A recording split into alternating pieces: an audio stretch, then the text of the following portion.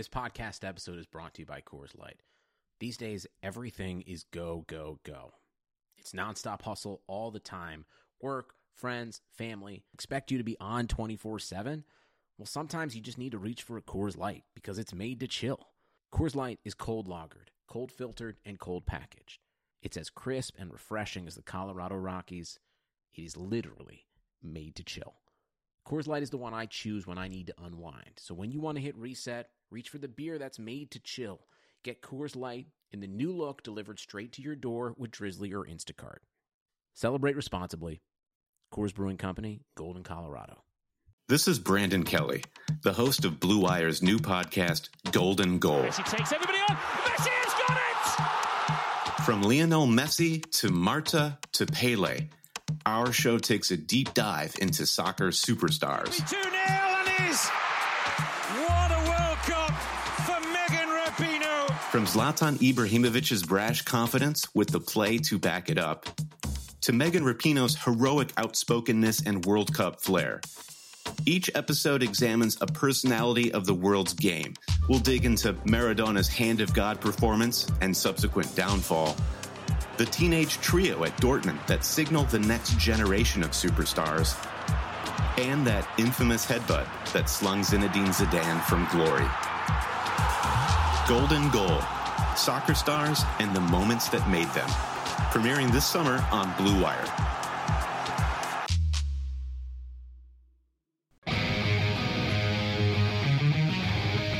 Trying to get by Benning. Darnell Nurse left it in the corner, gets up center. Perry scores! Corey Perry! Lilia able to shake away from Solani. It's given away to Solani. Around in front. Score! Teemu Solani with the steal. And the fans want one. Score! Off the floor! On the board! Paul Kariya!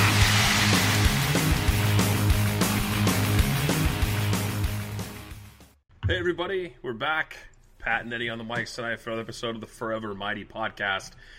My God, Ed, I think it's been, 6 weeks since we've done a show? It's been quite some time. It's been a while. It's been a while. There's actually a lot of news because, you know what, when you don't do a show for 6 weeks, things build up and you've got a lot to talk about. And, we aren't one of the playoff teams, so it's not that much news. Oh, spoiler alert. Yeah. Now, if you didn't know by now, I'm sorry. I had to break the news to you, but the Ducks are not one of the 24 teams in the play-in, and neither none of the California teams are in. San Jose and LA aren't in. LA got the benefit of the doubt, as we'll get to later, winning the second overall pick in the draft lottery, which we did that live for everybody who joined us on our Patreon show for that, and that was not fun. We had to react to that live. I couldn't tell if Jimmy was more mad that the placeholder got number 1 or that LA got number 2. I was more mad that LA got number 2. I think he was pretty pissed that LA got number 2, and then he was also pissed at a playoff team that, like you said, the placeholder, right? You don't even know who has the number 1 overall pick. I can get that because if I'm the NHL, if you're a conspiracy theorist for the draft lottery, this was your best outcome right here, because now you could say if the NHL wanted content before they knew for sure that the season was coming back, why not make sure you have a second draft lottery by having the placeholder team win it? And if you're a real big conspiracy theorist, if Montreal ends up winning that top overall pick and gets the top ranked French-Canadian player in a very long time, probably Jonathan Drouin was the last one, and they somehow ended up getting him by a trade from the Lightning in the end, then that will be the ultimate win, I think, for conspiracy theorists. Do you think it's rigged? Do you think the draft lottery is rigged? Before I don't want to get too into this because we're going to cover it later. Oh man, no, I don't think the NHL is very good at making outcomes happen that they want to have happen. They're very good at getting in their own way at every possible moment. I just don't think that is. I don't think it's rigged. I wouldn't be surprised if we found out this particular one might have had a little bit of conspiracy stuff going on in the background, but normally I would say no. These guys, dude. They can't get anything right for the most part, and when they do, it's like an accident. So yeah, there's just no way. There's too much money involved with these other owners. Like, they're not going to be like, go ahead and take Lafreniere. Like, that's whatever. I can't subscribe to that theory that it's rigged. But this was fodder for anybody who does subscribe to that theory. And I can't say you're wrong. I don't know for sure. It certainly wouldn't be beyond professional sports to rig something, especially a draft lottery. But we'll find out who that placeholder team is after the beginning play-in rounds are done. So I think it's around August 10th or something is when we'll find out who that will be, and depending on who gets eliminated. Where do you want to start here? Do you want to go all the way back and start with draft lottery, or should we go most recent and start? Everybody wants to hear about the most recent stuff. It's our bad for not covering the news as it was happening over the last several weeks. So we got to start with Troy Terry and his 3-year deal. All right, so I'm sure you guys saw this. This was the first real Ducks news since they promoted Martin Madden, or I guess since they announced their ECHL agreement. But Troy Terry signed a new 3-year deal. Not surprising that he got signed. I was just a little bit surprised with the contract, to be honest. I mean, it's not like Troy Terry has lit the world on fire, and I guess I should preface the start of that with it was a 3-year deal at $1.45 million at average annual value. Terry's been in the league for 2 seasons, pretty much spent about half a season with the Ducks in both those years. The rest of his time was in San Diego, about just over 30 games in year 1 and just over 40 last year with Anaheim. He gets locked down for 3 years at 1.45, which honestly to me, it seems like maybe not in year 1, but if he finally breaks out, year 2 and year 3 of that contract could be really team friendly for the Ducks. I think it's a team-friendly deal, and I think that these always happen that way when you're talking about a player coming off his entry-level contract. The player has no leverage going into the next deal. He doesn't, you know what I mean? Like, he's not eligible. He's still an RFA. He doesn't have arbitration. He can't do anything. So, I mean, it's on the team to, take advantage of that, and they should, and they do. It's just the way the rules are written. If it was switched around, the players would definitely take it. But, I mean, they did give him 3 years instead of 2. So that works out a little bit for Troy Terry. Gets a little more guaranteed money. But I mean, if he's able to turn his game around and start performing with the experienced guys that he's been successful with, because we all know he wasn't very successful with Steele and Jones, the young kids. He was more successful with Henrique and Richie. But I mean, Richie's no longer here, but that'll be an easy slot to fill.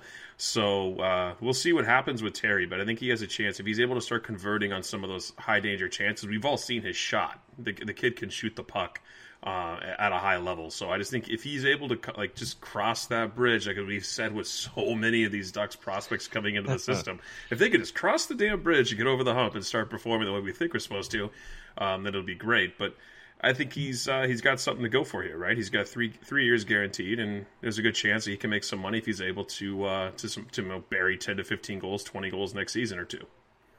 He doesn't have a lot of time either in terms of, Seattle expansion draft is coming up, and no matter what the Ducks do, there's a good chance that either one of him, Jones, or Isaac Lindstrom are going to be exposed at some point to that Seattle expansion draft, and you would have to think that this contract would be favorable for Seattle. They would still have him, I believe, at either 2 or 1 years left on that deal, where he is a restricted free agent at the end. So that Seattle would then have all control, like you had mentioned, what the Ducks did in terms of re-signing him to what makes sense for them and making that a deal that works for their organization. Now Terry could have a great year next year or the year after, and the Ducks will have no choice but to protect them.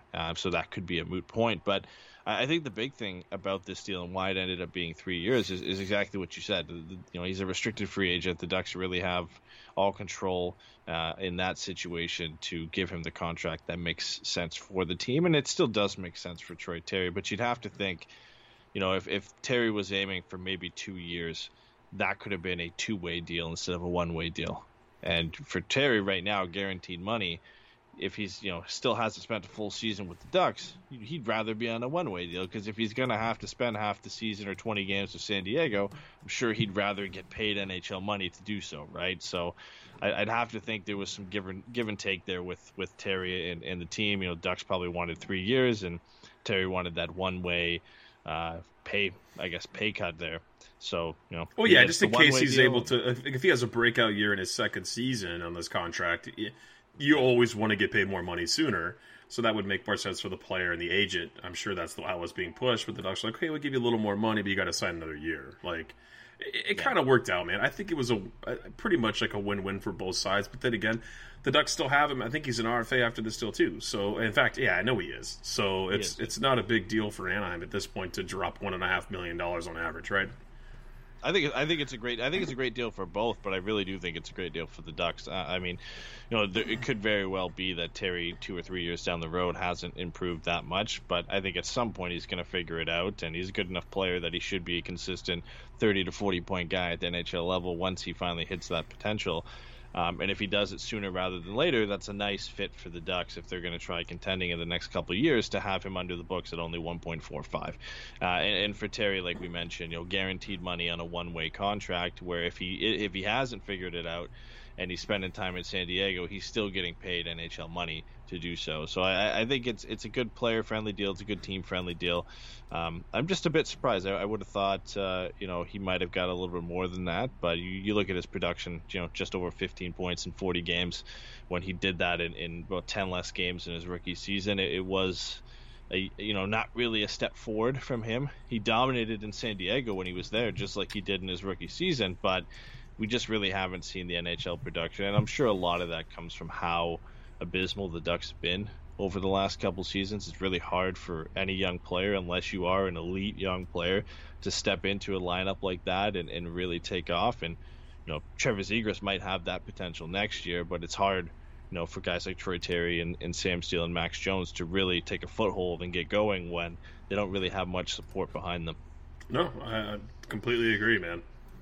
I think he's gonna have competition too, right? Like the competition isn't going away. It's only going to get more when some of these young Ducks players come up. You look at Benoit Lavigre. I know they don't play the same position, but that's a roster spot that he's going to be fighting for next year, both in San Diego and Anaheim.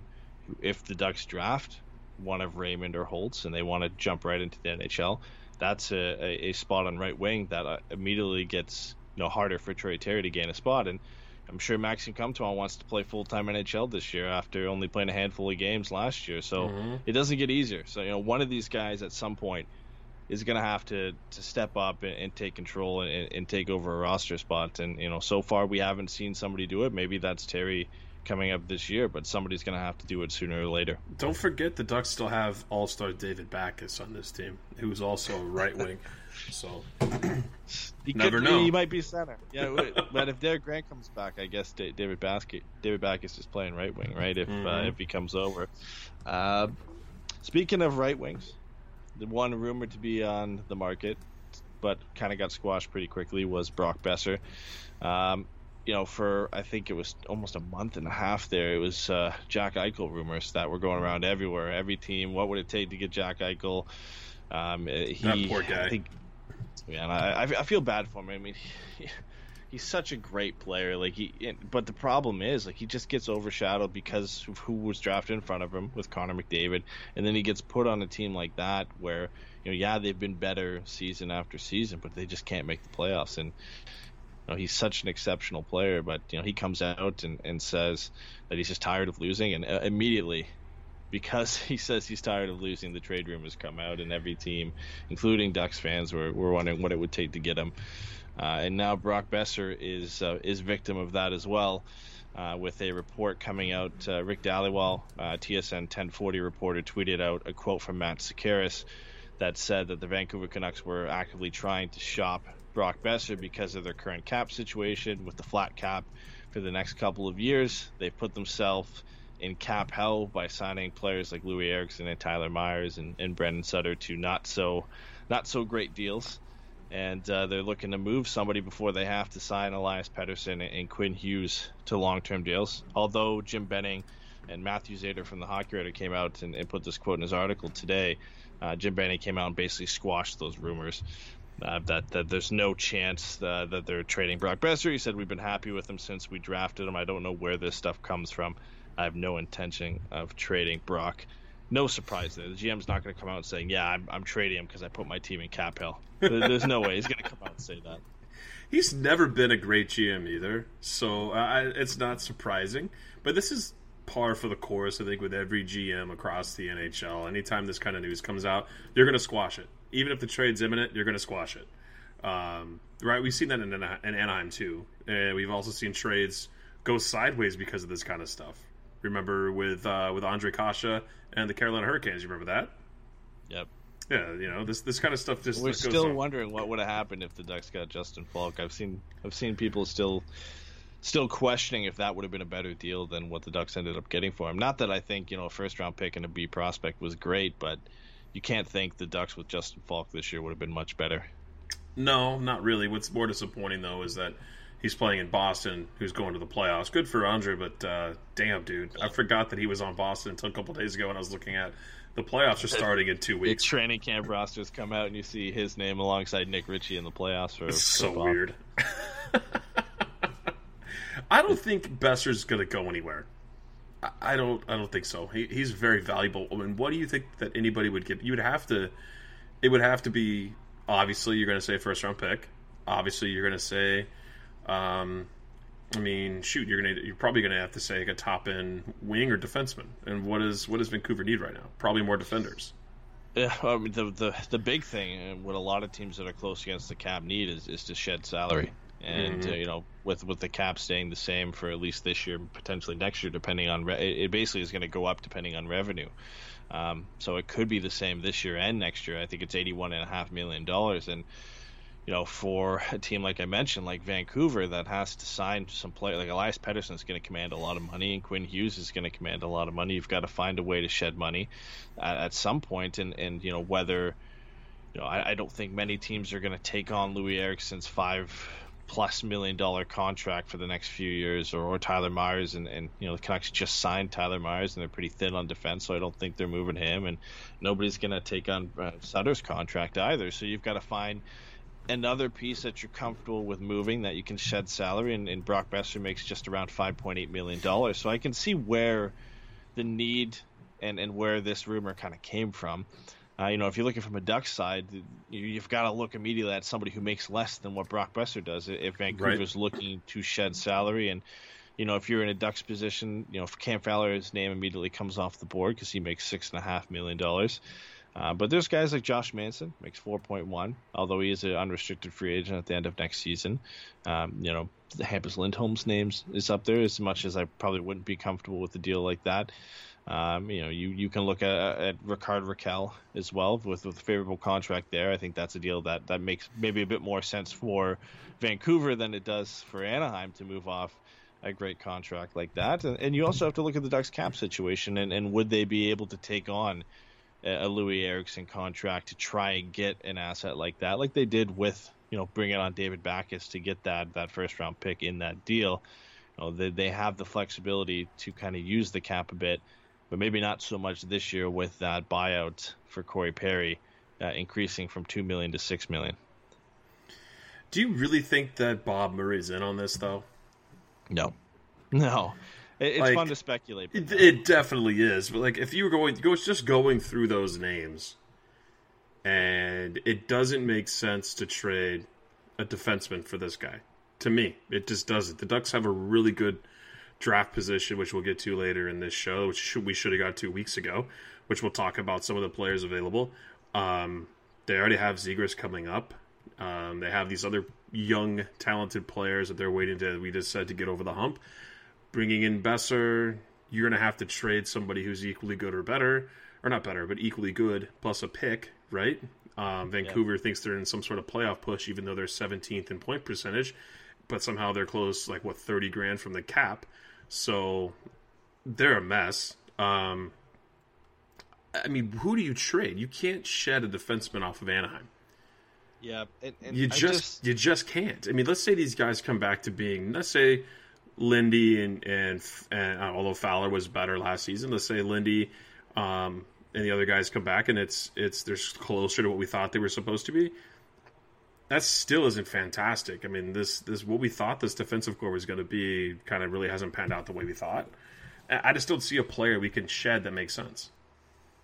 The only player I could say that would make sense would be Josh Manson, but I don't think the Canucks make that deal because they would just have to pay more money next year, and they're looking for longer term cap relief. And again, I don't think they're comfortable. And you look at Benning's comments, of course he's going to say that, but I'm sure they're not comfortable trading Brock Besser. You look at the chemistry that he's built on that team, and barring injury issues, he's a great player. He's probably a consistent 30-goal scorer if he can stay healthy. But the first 3 seasons of his career, he hasn't played over 70 games. He's had injury issues, and I'm sure the Canucks won't admit it, but that's definitely a concern for them and whether he can stay healthy. I mean, hey man, they're going to the playoffs, baby. So yeah, I mean, 29 goals in his first year, just scraped the surface. 26 the year after that, but couldn't stay healthy. And last year, I think he was on 16 in 50 some odd games, so he could have been on pace for another 20-goal season. He at least looks like, even if he can't stay healthy, a consistent 20-goal guy, right? Consistent 20 goal, maybe 30 or 40 or 50 point guy, which is still a great player in this league. And we've talked about this with Ondrej Kase for how long. I know they're not the same caliber of player, but how long can you hope for potential to fulfill itself and a player to overcome his injury problems before he just can't? And for Ondrej Kase, I think we all hit that point where we're kind of sick of waiting for him to become the potential 20, 30 goal scorer we thought he might become, because he just couldn't overcome the injuries. And you look at, he goes to Boston, and 2 games in, he gets injured and when his first stint with Boston. And, you kind of sit there and say, okay, well, this is what we were worried about. And for the same, I'm sure it's, to the same level for the Vancouver Canucks and their worry with Brock Besser is, how long can we wait for this guy to get fully healthy before it's just not possible? Right. No, I 100% agree. I don't think he's going anywhere anyway. I'd be shocked, honestly. Yeah, I'd be shocked if they moved him.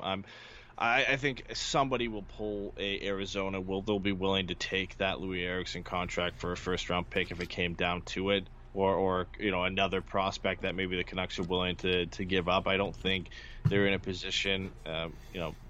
They have a great prospect pool, but I don't think they're really in a position to move on from Brock Besser yet. It wouldn't really be a smart move. Although you've handicapped yourself with the cap, there's other ways to get out of it than moving on from a young piece. I mean, Besser's only 23. Like, you're not going to move off of a guy like that who fits so well in your team at this point, just because you might have cap issues down the road. There's plenty of ways you can figure out how to get out from under that before you have to sign Elias Pettersson or Quinn Hughes. Oh, Jim Benning would just be in a boiling pot of water in Vancouver if he did that, right? Like, why is it Besser's problem that he has his cap situation like this with his team? It's all on him. Like, and you can't dump a player like that. No, but I mean, Arizona would take it, right? If you could trade him to Arizona and play with Taylor Hall, why not? Somebody, I mean, if you could re-sign Taylor Hall. Yeah. I think if you're looking for teams that have a ton of cap, you can go look at the Sens, or you can go look at New Jersey and see if they'd be willing to take a player like Louis Eriksson for some draft picks or a prospect, which I'm sure they would be. The position that New Jersey and Ottawa are in their rebuilds are a bit farther away from contention, and they've shown in the past that they're willing to take on bigger contracts, and in return they'll get picks or prospects, and that makes sense for them right now. So if anything happens, I think it'd be something like that where Vancouver moves out from under a contract and has to give up assets to do so. I think that's probably the options that get explored before Besser. And maybe they were at some point considering trading Besser or listening to offers, and it might more be injury related than cap related. But every team listens on their players. Doesn't mean that they're actively shopping him. No, you have to listen to every deal, right? It's just the way it is. But yeah, we'll see what happens, man. He's not coming to Anaheim though. Although it would be nice if they could work out some deal to steal him from Jim Benning. I'd take it. He'd immediately be their best goal scorer. I mean, Rickard Rakell's not consistent enough to and as much consistency, I guess, on the injury side that Besser has, Rickard Rakell would have to get back to the level he was before to even compete with that. So, whether the Ducks, it looks like for now they're going to have to get a goal scorer through the draft, and that's probably the route that we're going to end up having to go. That's what Bobby always says too. You got to get these players from the draft. Hey, he said he was looking for a guy who can one-time the puck and put pucks in the back of the net. And there's a few of them available this year. Before we get there, a couple things to kind of shore up here. Announcements from the Ducks. They signed an ECHL agreement with the Tulsa Oilers. So the Ducks haven't had an ECHL affiliate since the Utah Grizzlies 2 years ago. It was from 2013 to 2018. But they've been loaning players on and off, a few players every year for the past 2 years to Tulsa. Last year, I think Stephen Ruggiero was there. Devin Sidoroff was there. A few other guys were there for a bit last year. So it's not really super surprising, but it is nice to have that official agreement in place and be able to send players down there without having to loan them over there. And I think on a pure developmental level, I don't know why they didn't have an ECHL team for 2 years. I don't know why they didn't have that affiliate there. Yeah, that's odd. Maybe they felt like they didn't need it. Now you're moving into a rebuild. You've got a few more prospects that you need to have playing time rather than sitting on the bench in San Diego. So I think in that sense it makes sense. And especially I think an underrated side of that is you look at the amount of goaltending prospects the Ducks have that are probably ready to play professional hockey, whether it be in San Diego or in Tulsa. It's a move that makes sense. I mean, Ole Eriksson-Ek was there last year in Tulsa, so I'd assume he'd potentially be there again this year with San Diego. Miller's status is up in the air if he's going to be a backup. If he does come back, Stolarz is the number one in San Diego, and then one of Kevin Boyle or Eriksson-Ek or Roman Durney are the backup, and you still have 2 or 3 guys who are going to need somewhere to play. So having that ECHL affiliate means you can send both of them down there, play with Tulsa, and then not have to rush Lucas Dostal over from Finland where he's playing against men and put him in the ECHL. I don't think that's great for his development. You can kind of take your time with him and not rush it. So I think it's a kind of an overdue move for the Ducks, but it's not a big announcement by any means, but good on the developmental side of things. Yeah, no, it's nice. Like you said, it's weird they didn't have one. You kind of forget teams have them because you always hear about the AHL. But yeah, I don't know. I've never been to an ECHL game. Have you? No, I've never been. I've never really followed it too much. The teams in the East Coast Hockey League seem to be kind of all over the place in terms of affiliation. Dave just asked in our chat, are there no closer ECHL teams that aren't affiliated with another team? I would guess no. I mean, the Ducks do have a working relationship with Tulsa, so maybe if there was... wait a minute. No, the ECHL Long Beach Ice Dogs. I used to go to those games. They had like $2 beers, $2 hot dogs. I remember doing that with Jason and a bunch of other buddies. We'd go and get beers. Their teams, they're very sporadic. It seems like there's a new team each year, and I have by no means I'm an ECHL expert at it, but I don't really know anything too much about the league. It's gong show hockey, dude. it always seems like there's a few new teams each year, and the affiliates change pretty often. I mean, teams at this point, they change a lot more often than AHL affiliates do, just because they're so far down the list in the amount of players that you're going to send there. They're usually not stocked with a full team's development players. The Ducks likely don't have enough prospects able to play professional hockey that they're able to send down there. So Tulsa has to sign their own players to ECHL deals, and then they get supplemented by prospects from the Ducks. So it's just, I think it's great, developmental terms for Anaheim to have that in place at least for the next 3 years, especially when you're rebuilding and you're not going to have enough space for all these guys. You need somewhere to play. I mean, the Ducks have a lot of CHL prospects who are going to come out, and they only can either play with Anaheim or with San Diego, and now they can play with Tulsa. So you have a couple more options where, let's say Braden Tracy 2 years down the road, you don't feel like he's ready for San Diego, you don't think he's ready for Anaheim, you can send him down to Tulsa and have him play some ECHL games, and if he does well there, you can call him up to San Diego if you want and make that decision at that point. So I think it just gives the Ducks some more flexibility in terms of what they're able to do with their prospects, and in the end, that helps them develop players and hopefully get them to the NHL sooner. No, that makes sense. I have a question for you. You tweeted a couple weeks ago about trading Henrique, Troy Terry, and Brendan Gooley for Brandon Montour. Okay. So I had to ask you about this. I have to find this now because I remember this tweet. There was a rumor that got put out that the Buffalo Sabres were shopping. Here it is. So the Buffalo Sabres may want to package their 8th overall pick along with Brandon Montour for a second-line center. So I tweeted that out just saying, we'll take Montour back in the 8th overall pick, and the Sabres can have Henrique and Gooley, and I'll throw in Troy Terry as well. I'll defend myself on that. I don't think it's an awful deal. I think on the surface, if you're getting an 8th overall pick in this year's draft, I think Henrique for the 8th overall pick is quite probably the salary dump you're giving away too, right? For sure. But if you're Buffalo and you're looking for a second line center, I think Adam Henrique's a perfect fit to put behind Jack Eichel. I put the Brendan Gooley thing in there as kind of a joke because I can think we can agree. So far, I think Brendan Gooley could still develop into a player, but so far neither team has really won that deal. Brandon Montour hasn't really worked out with the Sabres. Brendan Gooley hasn't really worked out with Anaheim.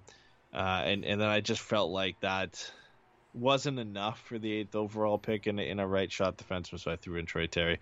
I think everybody who listened to the show is well aware when it comes to Jones, Comtois, Steele, and Terry.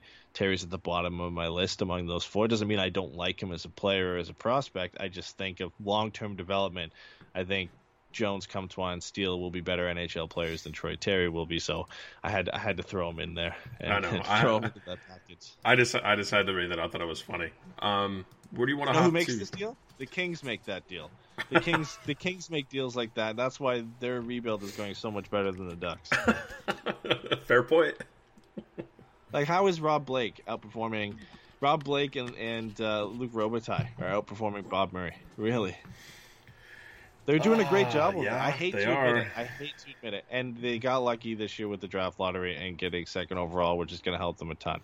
But what they've done there, and their rebuild has been the same amount of time, maybe a year earlier started than Anaheim has been. But they've been fully committed. You know, they haven't traded Kopitar, they haven't traded Doughty, they haven't traded Quick, but they have moved on from some pieces. They made some really good trades, and they've just drafted well. And we've always been high on the Ducks drafting well, but like, I hate to see it. Like, I hate to see it because I want to respect what they're doing over there, but it just means that their team is going to be so good down the road. You ask any prospect or you know, draft expert around the league who has the best prospect pool, everyone will say LA. I don't think anybody would say any other team. They're just stacked, and it sucks. It sucks to see because the Ducks could be in that exact same spot, but they just haven't fully committed to the rebuild yet. Yeah, maybe they will eventually. We'll see what happens, right? If there's another crash and burn, you have to think major changes are going to happen roster wide. Yeah, well, that's up to the GM. And I guess speaking of the GM, the Ducks promoted Martin Madden to assistant GM. This was way back, so again, we apologize. We're a bit behind on this, but this was like back in June. Yeah, near the end of June. But for anybody who didn't know Martin Madden before, he's the mastermind behind the Ducks draft success over the last 10 or so years. He oversaw all amateur scouting. He's still going to do that. He's just added to his role. He'll now also be involved in pro scouting. And then the big part of being an AGM, he'll also have a role in personnel decisions, including trades and free agent signings, which is great to see from a clear hockey mind like Martin Madden has. It's nice to see him kind of a say in those positions. Obviously, Bob Murray is going to have all final says as long as he's under contract as Ducks general manager. Yeah, but even Bobby said at the breakfast, he was like, I told him, he's like, I told Madden, I need a finisher. I love all these guys who can pass the puck, but we need finishers now. So we'll see what happens. See if this actually starts to turn around for the Ducks. He's still in charge of the draft, so I'm sure. Yeah, I have full confidence in his ability to pick the right player at 6 overall. I know the Ducks got kind of lucky last year with Zegras falling to 9. It was an obvious choice, but the Ducks have always drafted fairly well. So I'm not too worried about what he's going to be able to do. As for we mentioned that Madden's also going to have a role in pro scouting. Rick Patterson's still on as director of pro scouting, and unfortunately, yes, Dave Nonis is still also an assistant GM and also has a say in player personnel decisions, just like Martin Madden. But it is nice to have a guy like Madden in Bob Murray's ear, not just Murray and Nonis sitting in a box somewhere discussing who the Ducks should sign and what other fourth liner will look great on this team. So it will be nice to have Martin Madden aboard. I did write an article right after this happened, kind of discussing why this could be the Ducks grooming the next in line general manager, kind of what they did with Dallas Eakins in San Diego. So I think that'd be kind of a good thing for us to kind of move on to now. Bob Murray has 2 more years left on his contract. He's got basically the season after the Seattle expansion draft. we speculated when that extension was signed that could be it for him, and that the Ducks would be looking for their next replacement. This kind of fuels the flames a little bit on that story that they could be prepping Martin Madden over the next 2 seasons, or at least just seeing what he's got, and then potentially moving him up to general manager when all's said and done. No, I mean, to me, it seems pretty obvious is what they're trying to do. Obviously, we don't have any inside track on what's going on, but it just makes the most sense on top of what seems to be an obvious decision. Yeah, it could go any way. I mean, at that point, when Bob Murray's contract's over in 2 years, who knows who's available, who's done well, what young GMs are coming up. But it seems to be the trend of what the Ducks have been looking to do.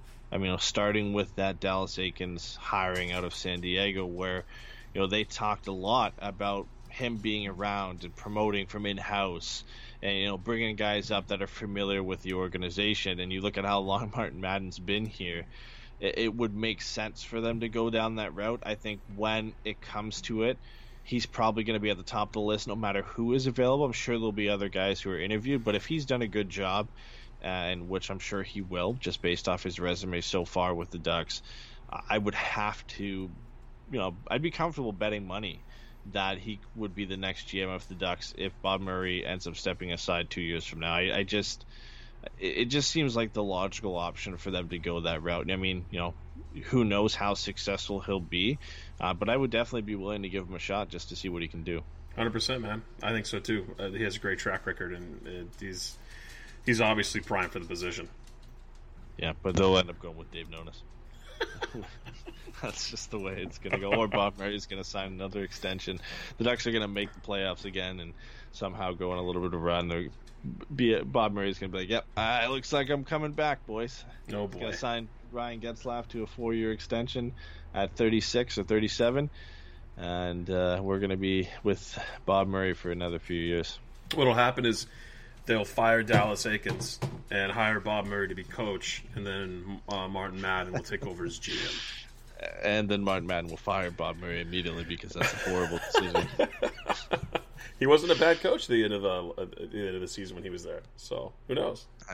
I mean, was he? Was he a good Remember coach? We were talking about how we got more out of the players during that abysmal year? Well, I think we got more out of the players because the GM is in the locker room and behind the bench, and he has the ability to trade you if you're playing like crap. And he's publicly said he's told players that they need to be better, and I'm sure that was a lot of what was going on near the end of last season before Dallas Eakins was brought in. So I'm not super surprised they kind of upped their play a little bit there because the seat got a little hot on that bench under pretty much everybody. I don't think anybody was really safe, maybe barring Ryan Getzlaf. Pretty much everybody else was like, you got to play better, or I'm fully comfortable moving you, especially the core guys. Yeah. Well, speaking of Martin Madden, let's move into the draft and the draft lottery to kind of wrap up the show a little bit here. But before we do that, we have to roll into a message from one of our sponsors. Sports are coming back, and so are your chances to bet on your favorite teams and events. And there's no better place to start than our exclusive partners, Bet Online. Get in on the action for this week's big UFC fight, or check out odds on NASCAR, Formula One, and the Premier League. Can't wait for your team to come back? BetOnline has futures odds including win totals, division winners, and even league championships. Or check out our daily simulations of Madden and NBA 2K to watch and wager on. Visit betonline.ag and use the promo code BlueWire to receive your new welcome bonus. That's promo code BlueWire. BetOnline, your online wagering experts.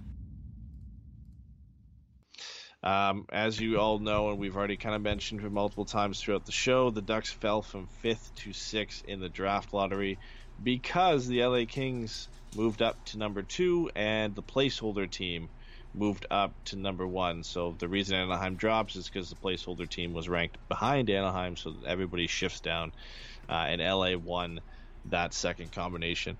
The real heartbreaker wasn't so much the placeholder team winning number 1. Wasn't even really so much LA getting number 2.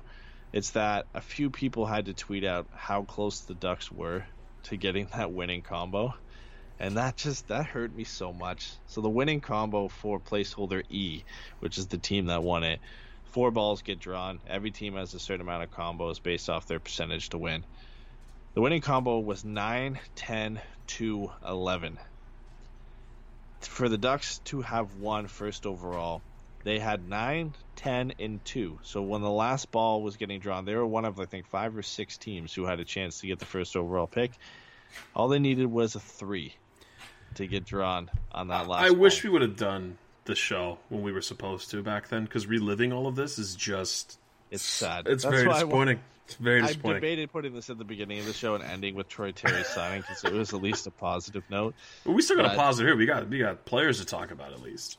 Exactly. So as you know, they came close, and I'm sure you could say that for any team. I think Ottawa had 4 of those combinations out of the final ball. So they had 4 combinations that went 9, 10, 2, and then a number. They had 4 chances to win it. They had more than Detroit on that last ball because they have the 2 picks. Oh yeah. And they didn't get it. They fell on both their picks. So I feel for Sens fans there. But yes, the most painful thing of that day was LA moving to number 2 and likely getting Quentin Byfield. Although their director of amateur scouting has been on interviews where he was asked about Byfield and Tim Stützle and completely blew off talking about Quentin Byfield and just hyped up Tim Stützle. So I wouldn't be surprised if LA went with him at number 2, which, I mean, he's a great player, but I think down the road, Quentin Byfield's the best player of this draft, and I really do not want to be playing against a guy of his skill and his size for the next decade and have to deal with him terrorizing. He's like a more skilled, faster Anze Kopitar. Yeah, and we've he's had to 6'4", deal with like Anze 220. Kopitar. He's a big boy.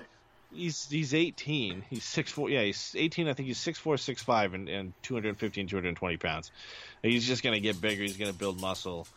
And he's just going to be an absolute handful for anybody to deal with. And I really don't want the likes of Trevor Zegras and company to have to Get have injured. to do battle with Quentin Byfield. That's a lot to handle down the That's road. But going to be an exciting player to watch no matter where he lands. But yeah, I hope he doesn't end up in California. Let's just say that.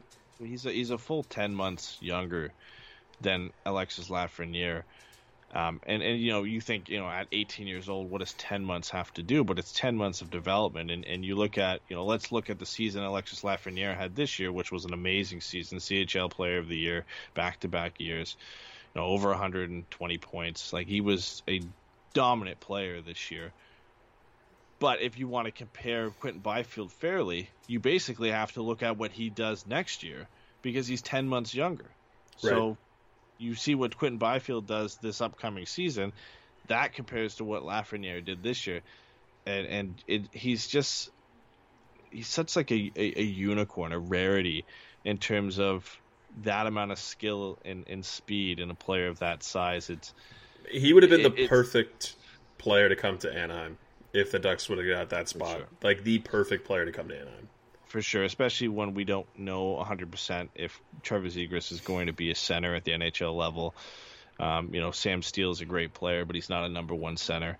It would be, yes, he would be, you know, obviously Alexis Lafreniere would be a great player, and he's going to be a great player, but I think down the road, Quentin Byfield's going to be the guy, but it's too disappointed to talk about these guys because LA could potentially get him, and I don't want to talk about that. So let's talk about who the Ducks could get. Oh, I already At know who I 6. want them to get. I already It's know. not a huge drop off. I mean, if we predict that Lafreniere, Stützle, and Byfield go 1, 2, 3, which they probably should. Again, just like it was last year, Detroit holds all the cards. They pick at number 4.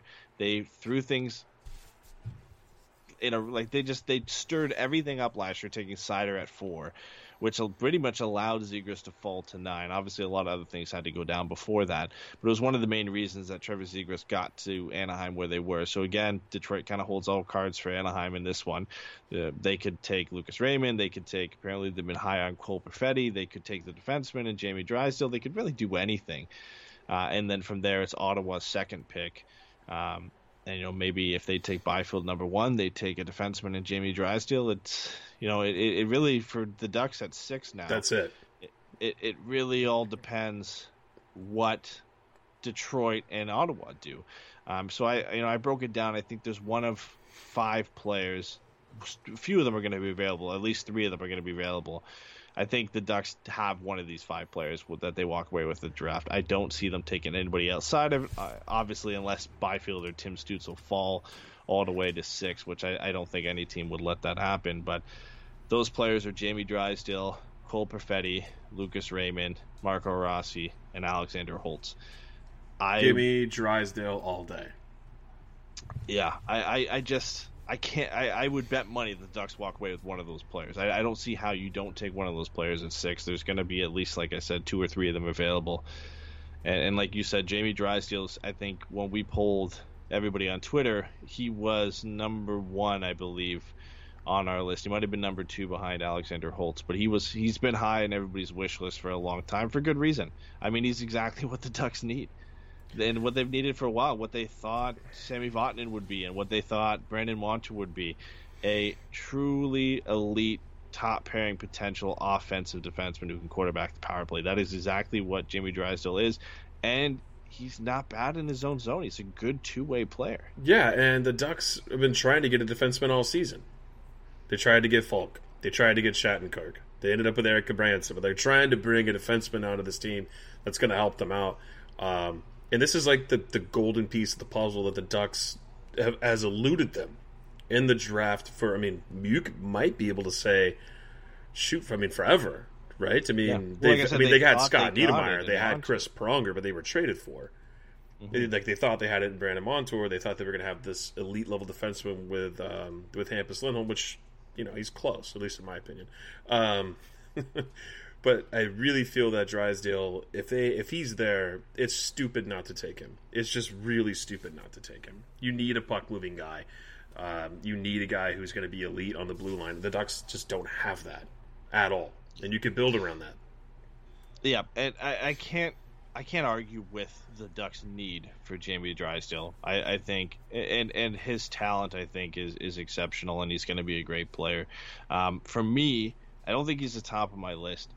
And in my argument it has some valid points, but I can poke holes in it too. I can play devil's advocate. But when you look at the 2021 draft compared to this year, pretty much, I can argue eight defensemen could go in that top 10 next year. And there's a few right-handed shot guys next year. And you never want to bank on, being bad next year, because what if the Ducks aren't bad? You don't want to not take Jamie Drysdale this year, because you think you're going to be bad next year, and then you're not as bad as you thought, and you don't end up getting to draft one of those guys. So it's definitely not, the most soundproof argument I've ever made. But for me, out of those 5, the guy, if he was available, who I would take is Lucas Raymond, because I just think out of those 5, he's probably got the highest potential of all of them. He maybe isn't the best fit for the Ducks at this point, but he's just such an exceptional player in every facet of the game. He has no weaknesses. He's a great two-way player. He's one of the best passers in the game. He's got an underrated finishing ability. He's just a great player, and I think his stock has fallen because, as it is in professional leagues with young players in Europe, you look at either Sweden, Finland, Russia, they don't play a lot of minutes. And Lucas Raymond played, I think, 9 minutes on average for Frölunda in the SHL this year. Just did not play a lot. Alexander Holtz played about 13 minutes, which was enough for him to have a statistically better year. And he's got an identifiable skill, Holtz does. Everybody knows about his shot. And I think that's why he maybe has jumped in front of him. But you honestly don't think that he's the better pick? Drysdale? No, you're talking about Holtz. You don't think Holtz is the better pick? I think Holtz is the better pick for Anaheim. Okay, good. I think, yes, yeah. So I think they need a goal scorer. It's clear. I mean, they need everything. It's not like the Ducks have built every piece together and they need a right shot defenseman. They need a goal scorer. I mean, don't you think Eric Stevens had a great point? Like, I agreed with him reading the Athletic article when it came to Holtz and Drysdale. Like, you don't see a lot of number 1 defensemen get moved, but you have seen scorers move across the league. Yes. Happens. They always talk about Drew Doughty. They always talk about guys like Erik Karlsson and Brent Burns, John Carlson. They always talk about these guys that are just amazing. They never move. These guys are never available until the end of their career when it's too late. And I think that the potential for that this season for the Ducks to grab that guy might be great. But like you're saying, next year's draft, if it's full of defensemen, do the Ducks risk it and take a forward this year and hope that they finish badly enough to get one of those guys next year? It's kind of like you really have to be careful what you do here if you're the Ducks. Yeah, and I think that's why Anaheim's always said that they're going to do this, and they always take the best player available, no matter positional need, and that depends on who that is on their list, because I've seen arguments and I've seen rankings, and this year's is fairly unique, and outside of that top 3, any one of those 5 guys I mentioned could be their best player available. Cole Perfetti on some team's list, and you look at the rumors out of Detroit, they might like him better than all 5 of those guys.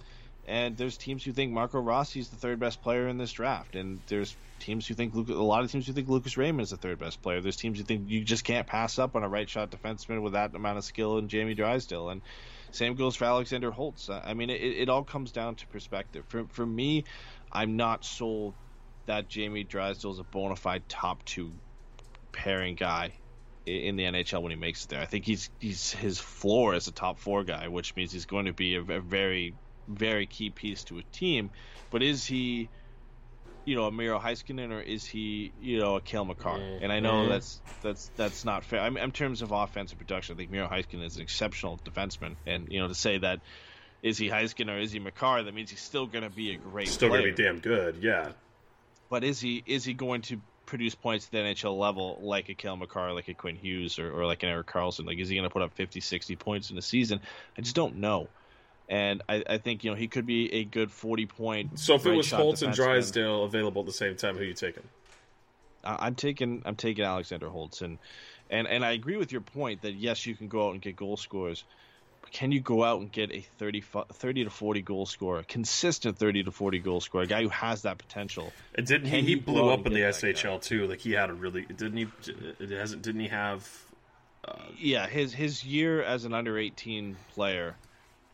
There's only 2 players who've had better years in terms of points per game than him, and that's Peter Forsberg and Marcus Naslund.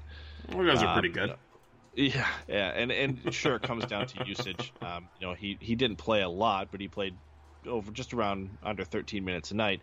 Lucas Raymond only played 9 minutes, so I think if you had played Raymond 12 minutes a night, maybe he's up in that discussion, because I think they're fairly close. I think they're both exceptional players, and for me, they should both go in the top 5. But the thing is with Raymond, he's a complete player. He does everything. Like I said, he has no weaknesses. He's exceptional in all areas, but there's no identifiable skill set for him. He's a great skater, an exceptional passer, has an underrated shot, a great 2-way player. For Holtz, it's his shooting. Like, that's his calling card. That's his hallmark. Like, he shoots the puck better than almost anybody I've seen in a very long time. And he's up there with Patrick Laine in his draft season when you talk about shooters. So, like, he's got multiple release points, the power he gets behind his shot. He's great in the Ovechkin spot on the power play, which is something that Bob Murray said he needs, because nobody on the Ducks can do that. Oh, nobody in the NHL can do that. What is Bobby worried about? he just reminds me, and not in terms of ceiling, but just the shot reminds me of Patrick Laine and Alexander Ovechkin. It's so hard without really getting too much behind it. He has, like I said, multiple release points. He's so deceptive with getting his shot off. He can pretty much score from anywhere. Bring the fans to their feet in Anaheim, score some damn goals here, right? Yeah, and the he's not the best skater. He's not the best player in his own zone, but you see that from elite goal scorers. Like, Laine is not by any means a great defensive player, and it took Ovechkin a long time to be considered adequate defensively. I think Holtz works hard. I think that's the main thing. The question marks around Ovi in his early part of his career, where he didn't have any work ethic. He didn't care about defense, and the same thing has been said about Patrick Laine, at least from Holtz. I've seen him. I hate those arguments, though, man. I hate those arguments. I know. You, if you're scoring 40, 50 goals a night, you shouldn't be too concerned. Get somebody else to play defense, dude. Yeah, but as a winger, you do have defensive responsibilities, and I think the work ethic has been there from Holtz. He might not be the best defensive forward, but at least he's going to work hard there, and he's going to work hard on the forecheck, which is all I want to see from a guy who's going to score 30 or 40 goals. At least he's working hard, and he's showing it.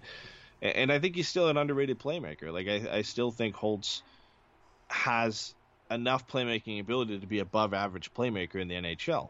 which is what the same you could say for Patrick Laine and Alexander Ovechkin and some of the elite snipers, is their passing isn't their calling card, but they're still very good passing players, and they're still very good playmakers, and occasionally they can pull off a great pass, but it's their shot that opens up that space to make those passes generally. And I just can't pass up on a guy who has the potential to score 30 or 40 goals in the NHL. I get it. It's not a bad choice, man. Like, really taking none of these choices taking Holtz. No, it's not. But I really feel like it's between Drysdale and Holtz if I'm Bob Murray and Martin Madden. Those are the only two guys that I really hope for at the upper echelon of things. I mean, obviously, Perfetti and Raymond and Rossi aren't bad players, but I think if I were to rate them, it would be Drysdale, Holtz, and then I would have to look more into the other guys. But those are my top two, the ones I've read about for sure.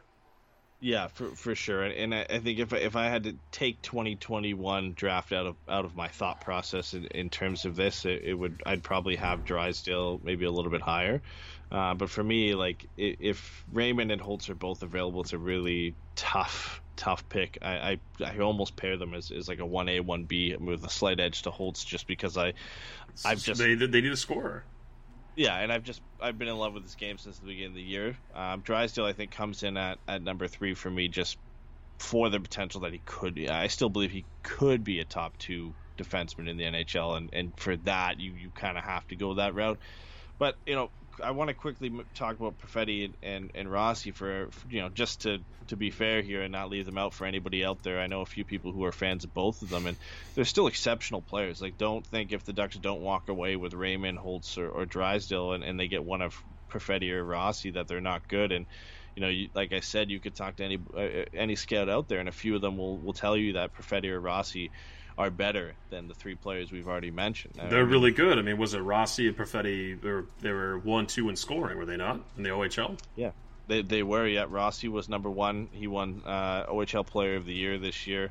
He's just a great player. And normally a guy who's 5'9", you look at Cole Caulfield, they'll fall. He won't fall because of his size in this draft. He's an immensely stocky guy for 5'9". He's closing in on 200 pounds at 5'9", and by no means he's overweight. He's just a massive guy.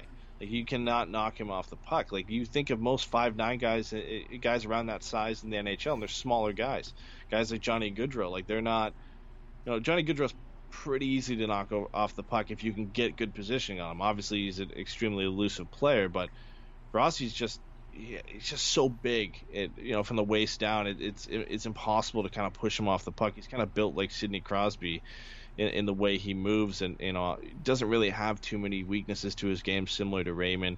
Good defensively, great passer of the puck. His hockey IQ is near the top of the draft. He's just a great player to watch, and I don't know if he could be a center in the NHL at 5'9", despite all the positives I've said about him. Let him shoot the puck, though. That's his strong point, right? Get him the puck. Yeah. Get the puck on his stick, and he'll make things happen. And whether he's a center or a winger at the NHL level, he'll still be able to do that. I think if any 5'9" player that I've ever seen has the potential to play center of the NHL, it's probably Marco Rossi, because I've never seen a 5'9" player built like he is. So it's not a bad pick if the Ducks take it by any means, and I think Marco Rossi and Trevor Zegras would pair great together. And again, like I said, the same goes for Cole Perfetti. I mean, he's one of the better skaters in the draft. He has a great shot. Could be the best playmaker in the draft as well. And he didn't play on as good of a team as Marco Rossi, and you could argue if you put Cole Perfetti in that spot where Marco Rossi was playing with Ottawa, he could have done better than Marco Rossi did. His skill set is that good. Like, all 5 of these players are amazing, and just for the Ducks to have a chance of drafting any of them is great. I think if they had fallen to 9 in this year versus having 6 last year, I'd rather them have 6 this year than having 9. I think there's 8 players in this draft who are just exceptional, and if you're able to get any one of them, you're in a pretty good spot going forward. I don't think of any of those 5 guys, the Ducks are going to walk away with one, unless they go way off the board, which God forbid. I hope they don't go off the board and draft a guy like Jake Sanderson or something like that. Well, like, moving things around, would you rather Quinton Byfield gets picked first by one of those placeholder teams, and then Lafreniere goes to LA? No, I think Lafreniere and Byfield. If I had to pick between Byfield and Lafreniere going to LA, it's tough, because although I think Byfield could be the best player down the road. I think he is with his size. I mean, you can't teach that. That's the old saying. It's true. And he's fast. He can dangle. He's physical. He's a nasty player. I don't want him playing in Anaheim 4 times, 5 times a season. Yeah, but I mean, give him to Lafreniere. Pittsburgh. Give him to whoever. Lafreniere's he's going to be a McKinnon type player. Like just that's nasty too. The size and strength and skill he has. He might not be as fast as Nathan McKinnon is, but he's going to be a great player. Like if one of those two end up in LA, I'll be extremely disappointed. Like obviously, and we're downplaying Tim Stützle and his effect that he could have in LA, because I think Tim Stützle's a great player too. But for me, like Byfield and Lafreniere are in another stratosphere. Like I think Byfield's way closer to Lafreniere than any player below him is close to him. Like I think there's a huge gap. Like if we're taking skill level now, Lafreniere is the best player in this draft based off their skill level at this point. But I think a year or two down the road, Byfield's going to catch up, and he's going to be right up there. And I don't see any other player coming close to them. Stützle's going to potentially be the 3rd or 4th best player from this draft, but I will take him in LA gladly over any of those two. Like I do not want to face those two down the road. Yeah, let Byfield go to Ottawa or something, right? Yeah, let him. Yeah, I'm fine with seeing him in Ottawa. If I don't mind Byfield in Ottawa. I think Ottawa, despite all the problems they've had, they need something good to happen. Byfield falling to them would be okay in my books as long as he avoids LA and the placeholder team, no matter who it is. Nobody is taking anybody but Lafreniere first. I know. It's not happening, and there's only one person I know out there who has Byfield ranked number 1, and that's Cam Robertson from Dauber and Elite Prospects. He's had him at number 1 all year for that very reason, because he thinks, he admits that Lafreniere is going to be the best player heading into the draft, but Byfield could be the best player when you look, 5 or 10 years down the road. Insane that Ottawa gets 2 picks in the top 5. Yeah, it you know what? We've trashed them a lot, and I even trashed them for keeping the number 4 pick and drafting Brady Tkachuk last year, when I said they probably should have passed on that and moved it to next year so they could get a better pick next year. But turns out Brady Tkachuk was a great pick despite all the analytics going against it. He had a great rookie season, looked excellent for them, and now it pans out San Jose absolutely shit the bed this year, and Ottawa wins big on that Karlsson trade now, getting the 5th. I actually don't know what pick they won 3rd with. It might have been the San Jose pick. The San Jose pick was the 3rd pick. So they end up getting the 3rd overall pick with the San Jose pick, which is nuts. Insane they have 2 top 5 picks. The Ducks couldn't crack the top 5. That's unreal to me, man. That's unreal to me.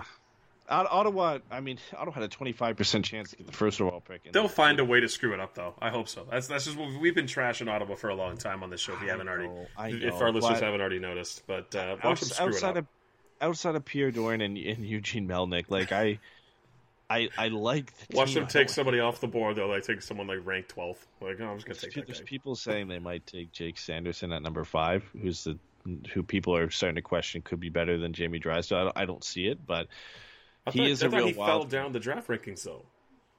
No, well, hockey Twitter. I thought that was the big thing. I thought Drysdale was higher than Sanderson at this point. He is. Hockey Twitter is way different than what scouts think. Of course. And especially when you have this much time off. And, Drysdale's a guy people have been watching for a long time, plays in a popular league. Sanderson played for the National Development Team program in the U.S., and yes, they've been watched a lot, but coming off of Jack Hughes, Turcotte, Zegras, Caulfield, the eyes weren't really on that team this year. And I think now that people have had time to sit back and watch more of his game, you've watched too much of Drysdale, and now you're starting to watch this guy and get hyped at this guy. Now you're like, oh, maybe he's better. And I think it's more so of that than anything. But I think there's teams out there who've done a lot of that, and he might be like a Moritz Seider was last year, and it's like Detroit or Ottawa or somebody takes him at 4 or 5 and just completely throws the draft into disarray. Like if anybody gets taken higher than they should, and that's going to throw things in for a loop, it's going to be Jake Sanderson, I think. We'll have to see what happens there. Let's get to a couple of things before we wrap. I think we actually hit the hour mark, man. Very exciting. That's why we waited, everybody. We needed an hour show to get. That's why we waited a month in 2 weeks. 6 weeks? Because we wanted to wait for the information, not because we're poor at planning. Or the world's on fire. A lot of things going on, and we kind of made some bad decisions with planning on bad days. But I wanted to bring something up to you because I know you and we contend on this all the time. The NHL extended the CBA, right? Another 3 years, and it included the Olympic participation in the 2022 Winter Olympics in Beijing and the 2026 Olympic Games in Milan. How stoked are you the NHL is going back to the Olympics? Are you as happy as I am? I'm probably not as happy as you are, but I'm definitely happy. Anybody who's listened to the show before when we've had these debates, especially our Patreon members, I was never against NHL players being in the Olympics, and I'm happy when they're there. It's great hockey. I just was among the camp that wasn't as upset that it was gone. In terms of it's been an amateur sport thing in the past, and I'm not. I think players have an obligation to their NHL teams over the Olympics, and if their NHL team says they don't want them to go to the Olympics, and the NHL says they don't want them to, then not go. But I'm definitely happy that it's back. I am. I love watching Olympic hockey with the best on best. I think it's going to be great. Canada's going to win a few more gold medals, so it's all going to be good. Yeah, right. It's what do they say? It's like when USA wins, it's a miracle. I am excited to see the U.S. team, though. It's been a while since we've seen them. And now you've got Austin Matthews, you've got Jack Eichel, you've got Johnny Gaudreau, you've got a lot of young guys coming up, and for Ducks fans, can we trade Jack Eichel for Nathan McKinnon? Can we do that? No. He's my favorite player in the league, man. It's funny because you've got Austin Matthews and Jack Eichel, and then you just look over the other side of the table, and it's Connor McDavid and Nathan McKinnon, and it's like McKinnon's my favorite player in the NHL right now. I mean, I love every one of the Ducks, but McKinnon to me is just, my God, that guy's amazing. Honestly, I'm just happy it's going to be more competitive because you look at, I know the game itself in 2010 was competitive between the U.S. and Canada. Should we not talk about that year, please? Right? But you look at those rosters, and Canada had a way better team, and they should have easily won, but they didn't. Thanks, Ryan Miller. I think the teams going into it this time around, they're going to be pretty even. The U.S. has stepped their game up in terms of player development. 2022 USNT, it'll be baby. Interesting. But 2026, I think for me, is going to be extremely interesting because you're going to have guys like Jack Hughes who in 4 or 5 years are going to take a step forward. You're going to have Cole Caulfield in the NHL at that point. Quinn Hughes. You've got some great players, and then not only for Ducks fans as well, Trevor Zegras. 5 or 6 years down the road, and then you get Quentin Byfield. So, yeah, and Shane Wright, and all these guys. Yeah, can we not talk about Canada's talent pool? But it will be fun, a lot more fun to watch, and I think in terms of the two powerhouses, I think it really will be Canada in the U.S. rather than Canada and Russia, and yet Russia's still going to be a powerhouse. But you have to think by 2026, no Ovi. Maybe no Malkin. The last time we saw them as a powerhouse, it was Datsuk. He's obviously no longer going to be there anymore. And yes, they've had great prospects coming out, but no Ovi and no Malkin is going to be huge for them. They're still going to have guys like Vasilevsky in net and some very good forwards like Kucherov and Matvei Michkov at that point down the road and Vasily Podkolzin and other guys. But I think it really will be Canada in the U.S. and the teams like Finland and Sweden and Russia and even Germany with Draisaitl and a few others trying to catch up. But I'm really excited to see 2022 and 2026 matchups between U.S. and Canada because I think the players are starving to get back to best on best national games in the Olympics that mean something. Well, yeah, because the NHL owners are just like, well, hey, guess what? We'll give you the Olympics, but we're going to make you guys eat hundreds of millions of dollars in escrow. So, and the players sign us up. What's going to be even better about all this too is a lot of these guys is going to be their first Olympics, and they're going to be just buzzing trying to get out there.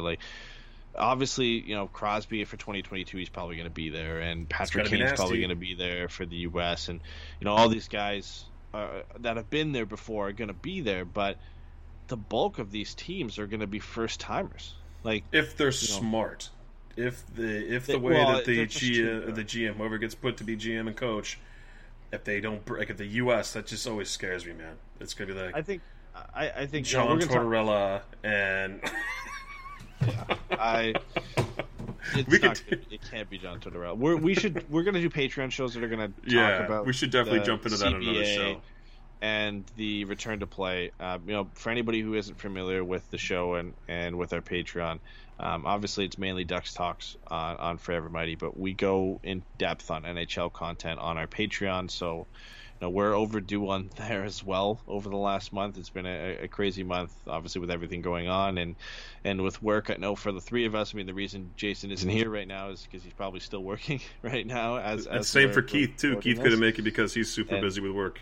And same for Keith, but you know, no excuses on our part. You know, we're going to be upping our game here and on Patreon, so we'll be talking about the new CBA. We'll be talking about return to play, and I think we should probably do a show that, you know, building our own rosters for the 2022 Olympics for Canada and the U.S. Oh, that'd be fun now that we know what's happening. Yeah, I think looking at the rosters now and picking our we'll just stick with those two teams, but picking our Team Canada and Team USA rosters and comparing them, I think that would be a pretty good show. But that's the type of stuff we usually do over on Patreon, as well as Pucks and Brews, which is our flagship show on Patreon, our most popular show. You know, it's self-explanatory. It's pucks and beers. So it's talking hockey and drinking beer. So it's a lot of fun. It's definitely you know, heavily requested by our Patreon members. Dave's in the chat right now saying the Patreon is dope. So we appreciate the support. But yeah, we'll be out more consistently on here as news comes out. Obviously, you know, once hockey gets underway on August 1st, a few of our shows on here will probably be a bit more NHL focused than Ducks focused, because I can't imagine the Ducks are going to have too much news coming out from now until August, especially with games in play. But, you know, once the offseason fully gets in place and the draft, which is scheduled right now for August 9th and 10th, once we get closer to, or October 9th and 10th, once we get closer to that, you know, we'll start ramping up our draft coverage and getting more into free agency and stuff like that as well. No, absolutely, man. I think now's a good time to wrap the show up. You got anything else you want to touch on before we go? Nope. We will be back hopefully in the next couple weeks. That's pretty much it. You know, we'll be back playoff time. Absolutely. Yeah, for sure. And like I said, you know, make sure you check out the Patreon, because we will be having episodes there. So if you're missing us in the next week or two, you know, we're going to have a few episodes coming out on there in the near future. No, absolutely. Thanks, everyone, for tuning in tonight. And to everyone who's been listening to us for a long time, sorry we were so long in between shows. Like Eddie just said, we'll be back in a couple of weeks, but stay tuned on our Twitters where you catch the most up-to-date news. And that's where you're going to find out when our Patreon shows are coming up. And Eddie runs that like a machine. He posts stuff all the time for Ducks News. It's the best spot to go. And he's a writer. He writes for like 30 different publications online. It seems like the guy's got an article every 2 days. So yes. check it out too. The Hockey Writers, and check out Recruit Scouting. Yeah, absolutely. That's my two plugs. Yeah, check out Eddie Jones on those places. And like I said, guys, we'll talk soon. Have a great night. For the ones who get going when the going gets tough, and the ones who know we're tougher together. For the Pathfinders breaking new ground, Grainger offers supplies and solutions for every industry, as well as fast access to experts and 24/7 customer support. Because we know you have people depending on you, so you can always depend on us. Call, click Grainger.com, or just stop by. Grainger, for the ones who get it done.